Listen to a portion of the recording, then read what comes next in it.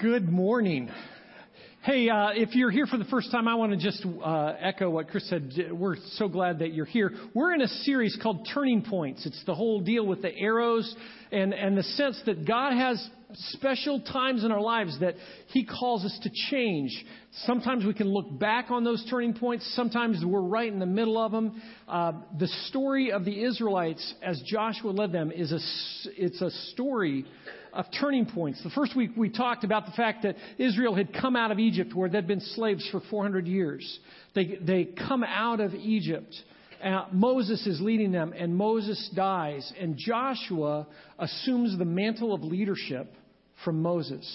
And God says to Joshua over and over again, be strong and courageous. Be strong and courageous. I will never leave you or forsake you.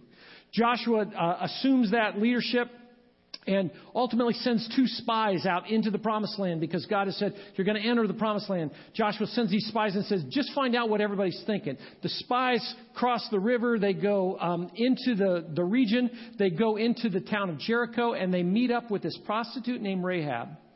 And Rahab hides these guys in her house as the king sends men because he hears about these spies that have come into their land.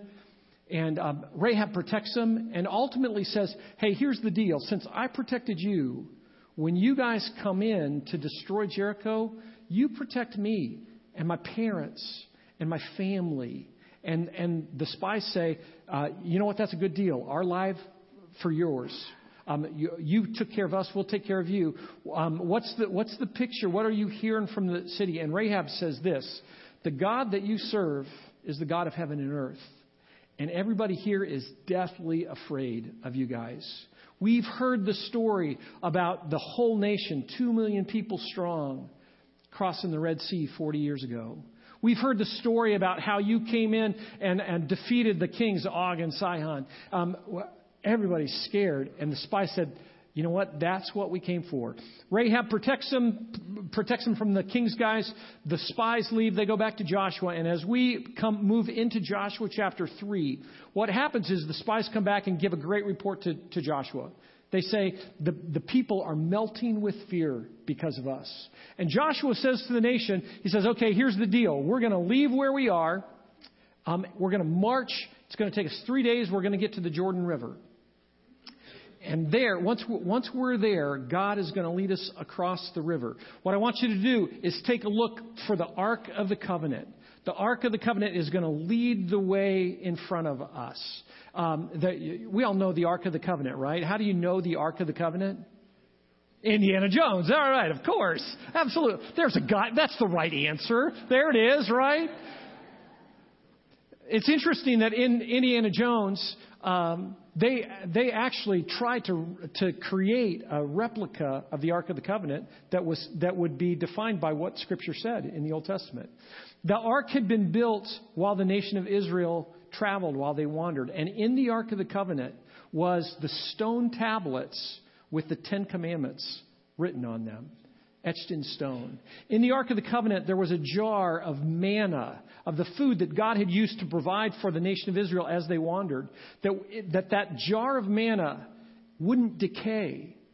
And it would remind the nation of Israel of the way that God had provided for them during those 40 years. In the Ark of the Covenant was Aaron's staff that God had used to lead the nation of Israel. In the Ark of the Covenant was the copy of the Torah, the first book of the Torah that Moses had written, describing the nation of Israel's history of God's interaction with Abraham. The book of Genesis is there in the Ark of the Covenant. It was a holy piece. God said, nobody can touch it. Nobody can touch it. If you touch it, you'll die. But what happens is Joshua says to the nation of Israel, when the Ark of the Covenant, follow the Ark of the Covenant. And I think he said, but you're supposed to follow it from about a half a mile away. 2,000 cubits from the bottom of your elbow to top of your fingertip. 2,000 cubits is roughly a half a mile. Now, why did Joshua say that to the nation of Israel? I think there were probably 2 reasons. One, because the ark was holy and you want to make sure that nobody touched it. The other was, have you ever tried to lead a group of people anywhere that gets very massive. For me, the picture that's in my mind when I first started to lead mission trips for high school kids, to take 20 kids through an airport on an international flight, it's a nightmare because you've got kids that have never flown before and they're in an international terminal with all kinds of stuff going on, different languages, and like you've got everybody walking and looking. And all of a sudden your group of 20 that was so close together has now become like 5 groups of 4 that are just all over the place. That's why you wear fluorescent colored T-shirts in airports to make sure that everybody stays together and you know where everybody is. Well, they didn't have 2 million fluorescent colored T-shirts. So Joshua said, follow the Ark of the Covenant. And here's what's going to happen. When the priests who are carrying the Ark on the staffs, when the priest's feet touch the water, I'm going to hold back the water. The water's going to stop and you're going to walk through on dry land. Now, when you hear that, I think that it takes you probably to a place where you either just automatically say, oh, we're in church. We believe, yeah, God does that. End of thought. Don't think about it. Or you think, no, wait a second. The Jordan River goes from the Sea of Galilee to the Dead Sea. The Dead Sea is 1/4 mile below sea level. Water flows down. How does the water stop? There's no way that could happen in the world that I understand in my mind. That just doesn't happen. Maybe there was a natural event that made it possible. And we try and figure out a way to naturally explain what Scripture describes as a miracle, right? There's some things to sort through because in 1927, interestingly enough, right at about the place where the nation of Israel crossed over the Jordan River, where they came through that spot, in 1927 there was an earthquake. And the earthquake caused a landslide. Cliffs fell down and actually dammed up the waters, just almost like the book of Joshua describes right here. And the water stopped flowing. It stopped flowing for 21 hours. 21 hours. That happened in 1927. That's not that long ago. Is that what God did? Here's the question I think that's so important for us as we kind of process through this. Was it a miracle? Or was it not a miracle? Scripture describes it as a miracle. How do we know that? If it was a natural occurrence, how did Joshua name the time that it was going to happen? Because he said, as soon as the priest's feet touch the water's going to stop. How would that be if that was natural? The second thing is that they recognized that the crossing the Jordan was going to be similar to crossing the Red Sea. Joshua said that it's going to be just like you've heard about when you were kids, the stuff that happened 40 years ago. Was that also a natural disaster? A natural thing where the nation of Israel walked through the Red Sea with the water parted on both sides?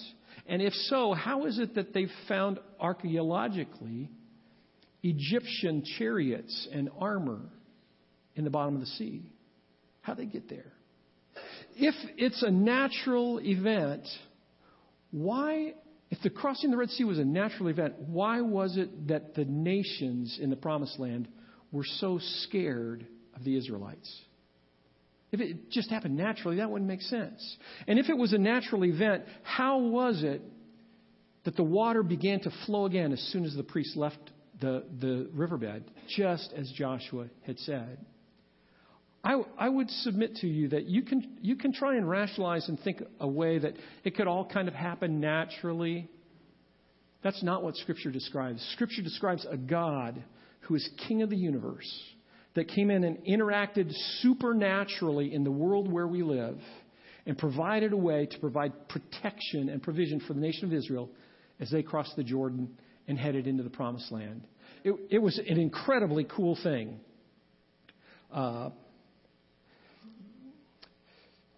Let me go ahead and go to Joshua chapter 3, and let's just read the words that are there. Verse 1, Joshua rose early in the morning, and they set out from Shittim, where they were, and they came to the Jordan, he and all the people of Israel, and lodged 3 days before they passed over. At the end of 3 days, the officers went through the camp and commanded the people, as soon as you see the ark of the covenant of the Lord your God being carried by the Levitical priests, then you shall set out from your place and follow it. Yet there shall be a distance between you and it, about 2,000 cubits in length. Don't come near it, in order that you may know the way you shall go, for you haven't passed this way before. Can you imagine wandering for 40 years over the same stretch of ground and hearing the words, you've never passed this way before? Then Joshua said to the people, consecrate yourselves, for tomorrow the Lord will do wonders among you. There's a truth there that I just want to grab hold of for a second. Joshua said to the people, consecrate yourselves. Make yourselves holy, because God's going to work in an incredible way tomorrow. I think sometimes we miss the hand of God in our lives. We miss God's interaction because we don't consecrate ourselves. We live like everybody around us, no different. And God calls us to experience the holiness that we have in Jesus, to live that out on a daily basis. And when we do, we see God work in incredible ways. Joshua says, consecrate yourselves and see what God does tomorrow.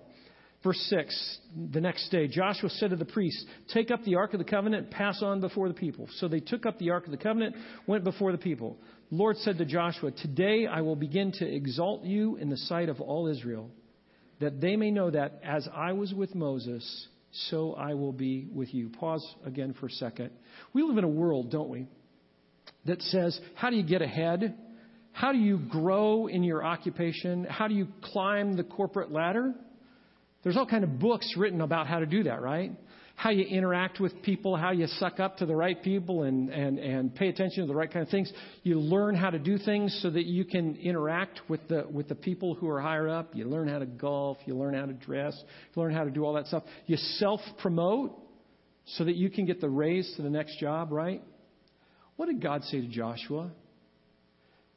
God said, I'm going to exalt you. I'm going to take you to that place where people respect and honor you, where people put you in the same place that they held Moses. I'm going to be the one who exalts you. You don't have to do it yourself. You don't have to prove yourself. I think that that's probably good advice for us. We try so hard to self-promote, to do all the right things so that we can get ahead. Let God take care of that. Be faithful to Him. Consecrate yourselves. And then see what places God puts you in. Verse 8. As for you, command the priests who bear the Ark of the Covenant. When you come to the brink of the waters of the Jordan, you shall stand still in the Jordan. And Joshua said to the people of Israel, come here and listen to the words of the Lord your God. And Joshua said, this is how you shall know that the living God is among you, and that He will without fail drive out from before you. God says to Joshua, Joshua says to the people, this is how you know that I'm with you, and I'm going to drive out all these people because the water's going to stop. He says, I'm going to drive out before you the Canaanites, Hittites, Hivites, Perizzites, Girgashites, Amorites, Jebusites, Mosquitobites. That doesn't really say that, but it sounds good. Behold, the Ark of the Covenant of the Lord of all the earth is passing over you into the Jordan. Now therefore take 12 men from the tribes of Israel, from each tribe a man. When the soles of the feet of the priests bearing the ark of the Lord of the earth, shall rest in the waters of the Jordan, the waters of the Jordan will be cut off from flowing, and the waters coming down from above shall stand in one heap. Joshua goes on to say that those 12 men, we'll see it in a second at the beginning of chapter 4, that those 12 men, one from each tribe, are to go down into the water as the Ark of the Covenant goes into the Jordan and the water stops and the nation comes by. Those men from the tribes are to come and take boulders on their shoulders, rocks that weigh 40 pounds, 60 pounds, 80 pounds, 100 pounds, 125 pounds, carry them out ultimately to create a memorial to the protection and the provision of God. Go down to chapter 4. When all the nation had finished passing over the Jordan, I skipped over the part that it happened just like Joshua said. Priests step in the water stops. Ark of the Covenant goes out into the middle of the Jordan and rests there, and people walk through to the other side. When all of the nation had finished passing over the Jordan, the Lord said to Joshua, take 12 men from the people, from each tribe a man, command them saying, take 12 stones from here out of the middle of the Jordan, from the very place where the priest's feet stood firmly, and bring them over with you, and lay them down in the place where you lodge tonight." Then Joshua called the 12 men from the people of Israel, whom he had appointed, a man from each tribe. And Joshua said to them, "Pass on before the ark of the Lord your God into the middle of the Jordan. Take up each of you a stone upon his shoulder, according to the number of the tribes of the people of Israel, that this may be a sign among you. When your children ask in time to come, 'What do those stones mean to you?' then you shall tell them that the waters of the Jordan were cut off before the ark of the covenant of the Lord. When it passed over the Jordan, the waters of the Jordan were cut off. So these stones shall be to the people of Israel a memorial forever." Skip down to verse 19. "The people came up out of the Jordan on the 10th day of the first month, and they encamped at Gilgal on the east border of Jericho. And those 12 stones which they took out of the Jordan, Joshua set up at Gilgal. And he said to the people of Israel, 'When your children ask their fathers in times to come, what do these stones mean? Then you shall let your children know, Israel passed over this Jordan on dry ground. For the Lord your God, dried up the waters of the Jordan for you until you passed over, as the Lord your God did to the Red Sea, which he dried up for us until we passed over, so that all the peoples of the earth may know that the hand of the Lord is mighty, and that you may fear the Lord your God forever.'" The theme of today's message is that we need to create memorials that remind us of the power and provision of God. Joshua said to the people, when we come through, when you see those stones, they're going to remind you that God is powerful, that he's mighty, and that you need to fear him. I think for all of us, that's a crazy thought, because culturally for us, we want to experience God in this personal kind of way, where in the New Testament it talks about that we can call him Daddy. Is it possible to call God Daddy, to have that daddy relationship, and to fear him both? I think the answer to that is yes. Think about when you were a kid. Think about when you were 2 or 3 years old, and you were sure that your father was like the Lord of the universe, right? He could do anything. He could beat anybody up. He could tackle any foe. He could do all that. And yet you could climb on his lap and call him Daddy, right? That's the picture of the relationship that we have with God.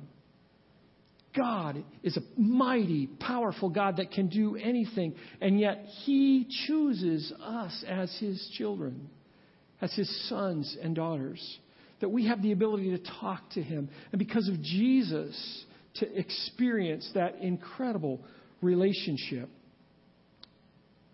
If that's the case, if God parted the water, or stopped the water for the Jordan, and Israel walked through on dry land, why did they need stones to remind them of such an incredible act? I think it's because it was so easy for them to fall into the mundane, the routine, and just simply forget what God had done. The Israelites were pathetic, weren't they? We would never forget how God has worked in our lives, right?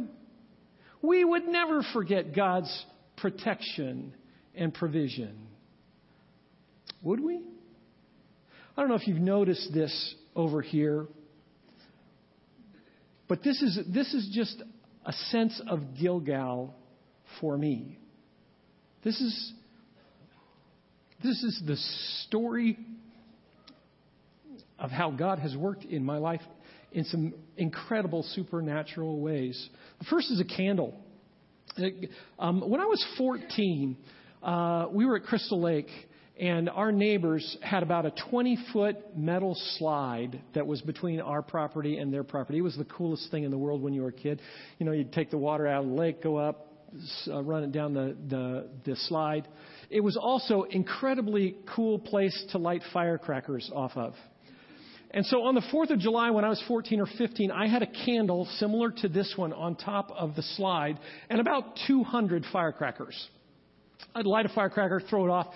If I timed it just right, the firecracker would pop just as it hit the water, make a cool. It was the best thing a 14 or 15-year-old kid could be involved in at all. But something happened, and that candle on top of the slide fell over into the firecrackers. And literally hundreds of firecrackers went off in my face. The water at the bottom of the slide was only about 2 feet deep. And so I couldn't jump in the water. I went down the slide. And when I got down to the bottom of the slide and I had a conversation with my father over the smartness of that process, the thing that we discovered was with all of those firecrackers going off, I didn't have a burn or a singe mark on my clothes. I had been protected completely from my stupidity. God, we talked about that. That's the first time in my life I really remember the protection. When God talks about guardian angels taking care of us.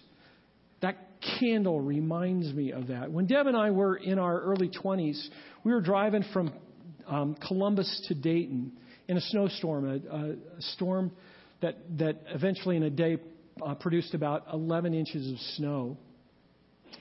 In the middle of that drive, about halfway between Columbus and Dayton, we lost control of our vehicle, and it slid into the side of a fully loaded semi. 35,000 pounds, I don't know what it was. We hit the semi we bounced off of his tire. If we would have been about a foot farther in front, the semi would have run over the top of us. God supernaturally protected us, and we actually drove away from that accident. God's provision was incredible. There have been 2 times in my life where I've almost drowned.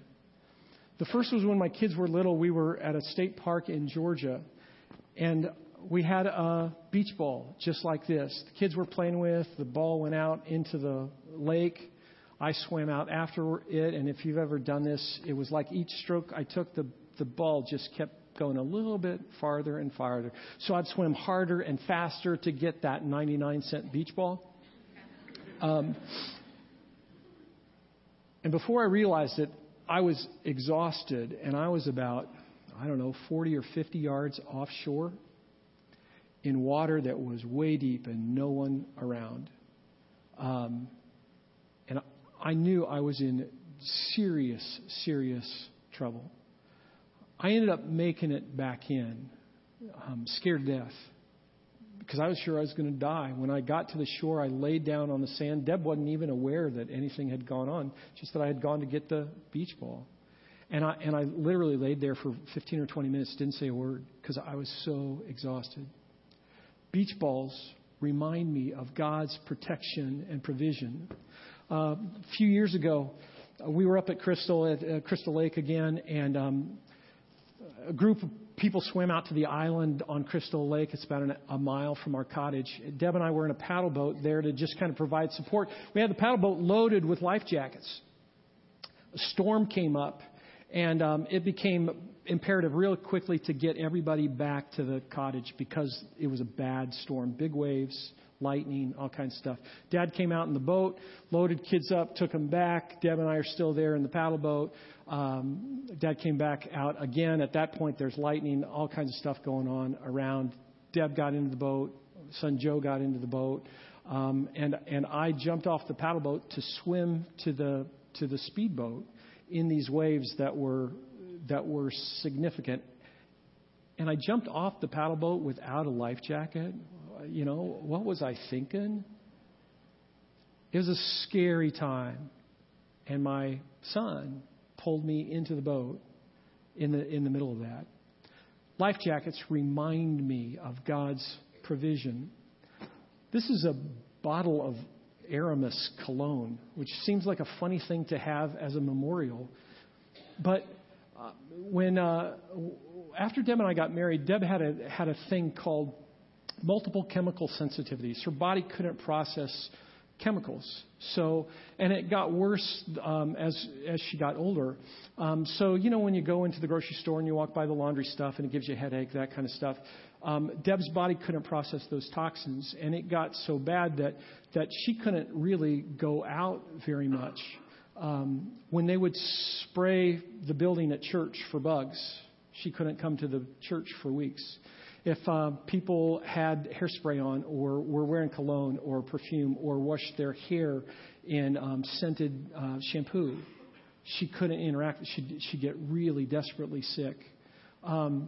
You wouldn't know her because at the last church that we were, there were times that she could literally go several months and not come to church. About 3 years ago, we went to the elders of the church and just asked for them to pray for her and anoint her with oil. And God healed her. God healed her not little by little, but instantaneously.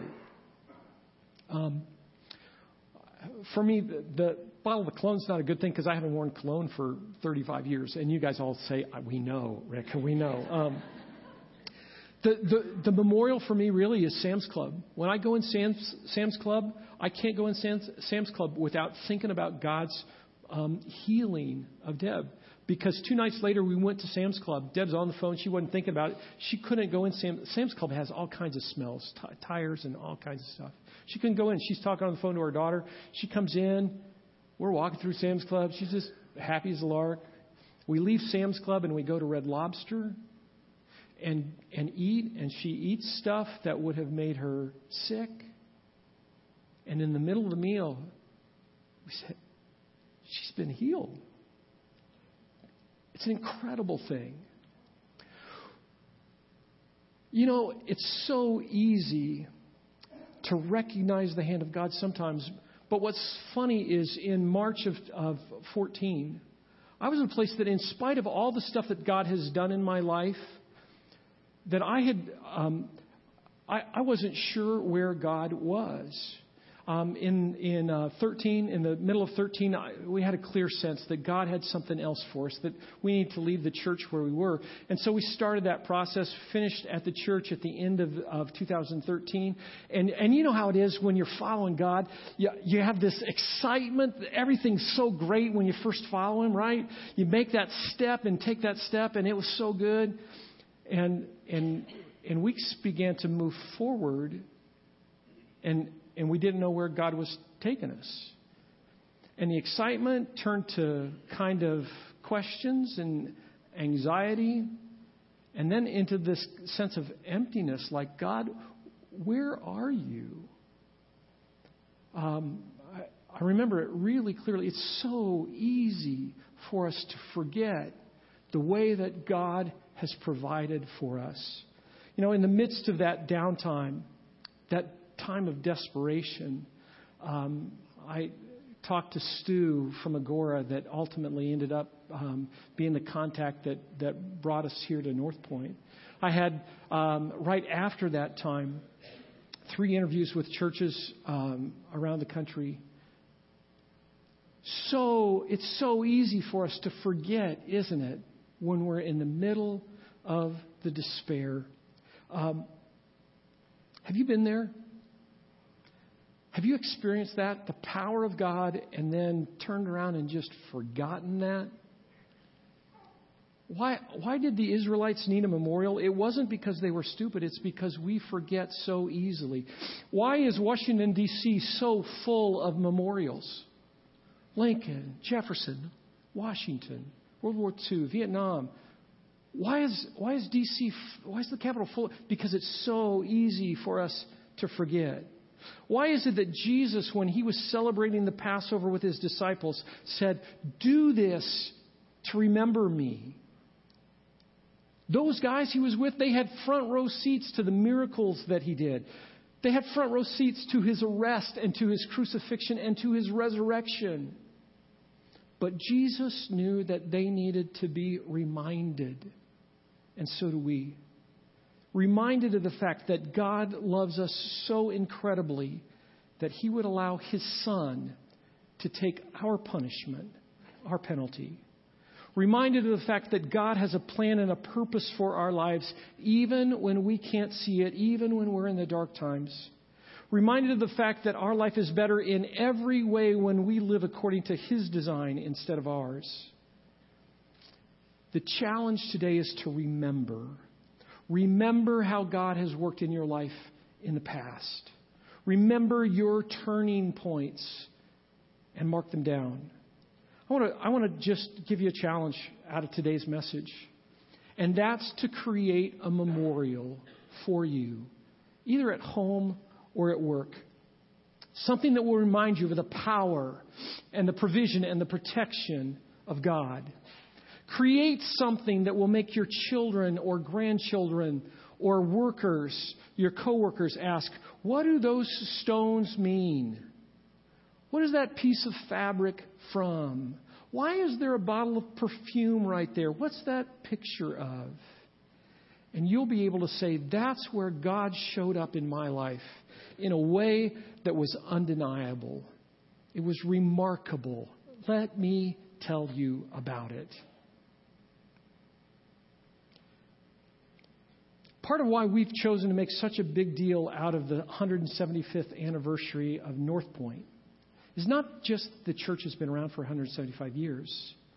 It's that in those 175 years, there are story after story after story of God's faithfulness in this place. The way that God has worked and turned people's lives around. This past week, I got a phone call from a lady named Nancy Loker-Liner. She lives in Bay City.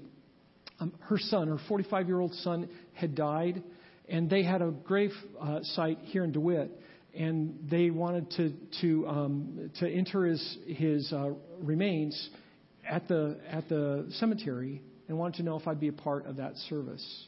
It was a cool thing. Nancy grew up here at Northpointe, and following the funeral on Saturday, she gave me this. I don't know if you know what this is.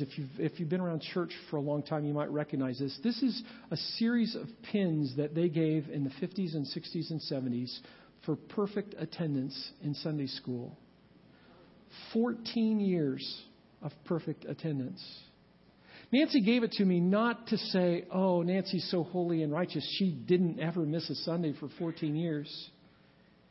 She gave it to me to share with you all as a testimony that Northpointe is a place that for generations has cared about teaching kids to know and love Jesus. That's an incredibly cool thing. We have a special guest that I want to invite up right now. Tom Leonard is from the Michigan House of Representatives. Come on up, Tom. He is I'm going to mess up the title, Speaker Pro Tempore. Yeah, he's a big deal. I'll just let you talk for a second.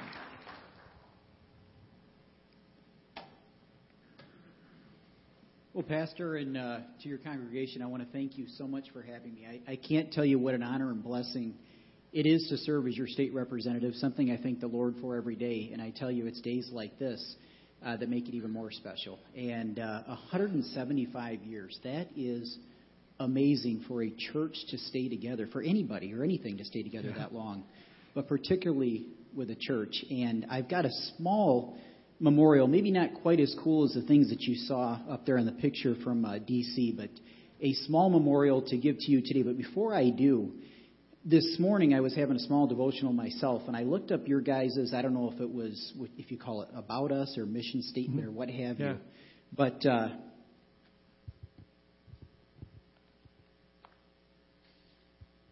one of the things I noticed, it says, what we are about. To help all people move toward a life fully devoted to Jesus Christ. And that so goes with my favorite scripture in the Word, my memorial. It was my grandmother's favorite scripture who led me to Christ, but Luke 9:23, where it says, this is Jesus speaking, and he said to them all, if any man will come after me, let him deny himself, take up his cross daily, and follow me. And to me, that is what you guys have put into words in that mission statement. I want to thank you for that. So with that, I do have a small, as I call it, a small memorial for you guys to do whatever you want to do with, put it up here in the church or what have you. but it's a small tribute to commemorate your 175th anniversary, signed by myself, our State Senator Rick Jones, and the Governor of the great state of Michigan, Rick Snyder. So, Pastor, all of you, congratulations and thank you for having me. Thanks. Anybody to take a picture?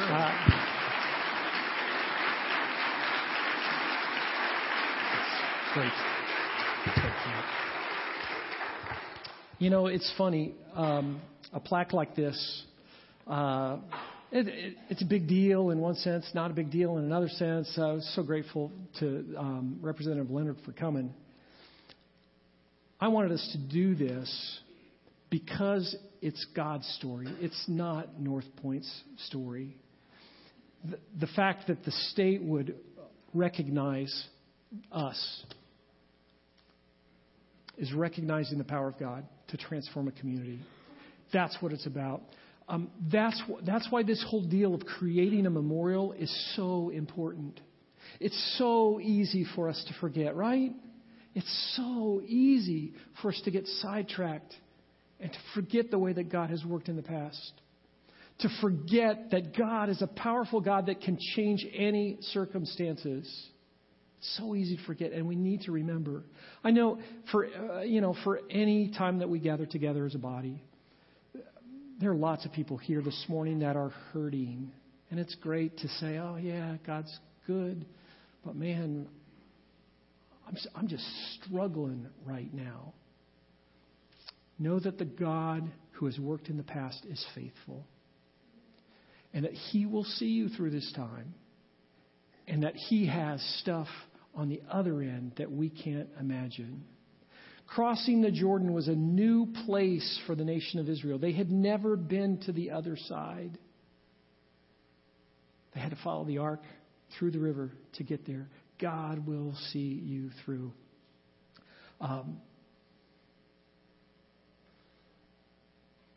God wants to turn death into life. He wants to turn despair into hope. He wants to turn just lifeless life into life that's full. Create that memorial. Tell your story. Let's pray.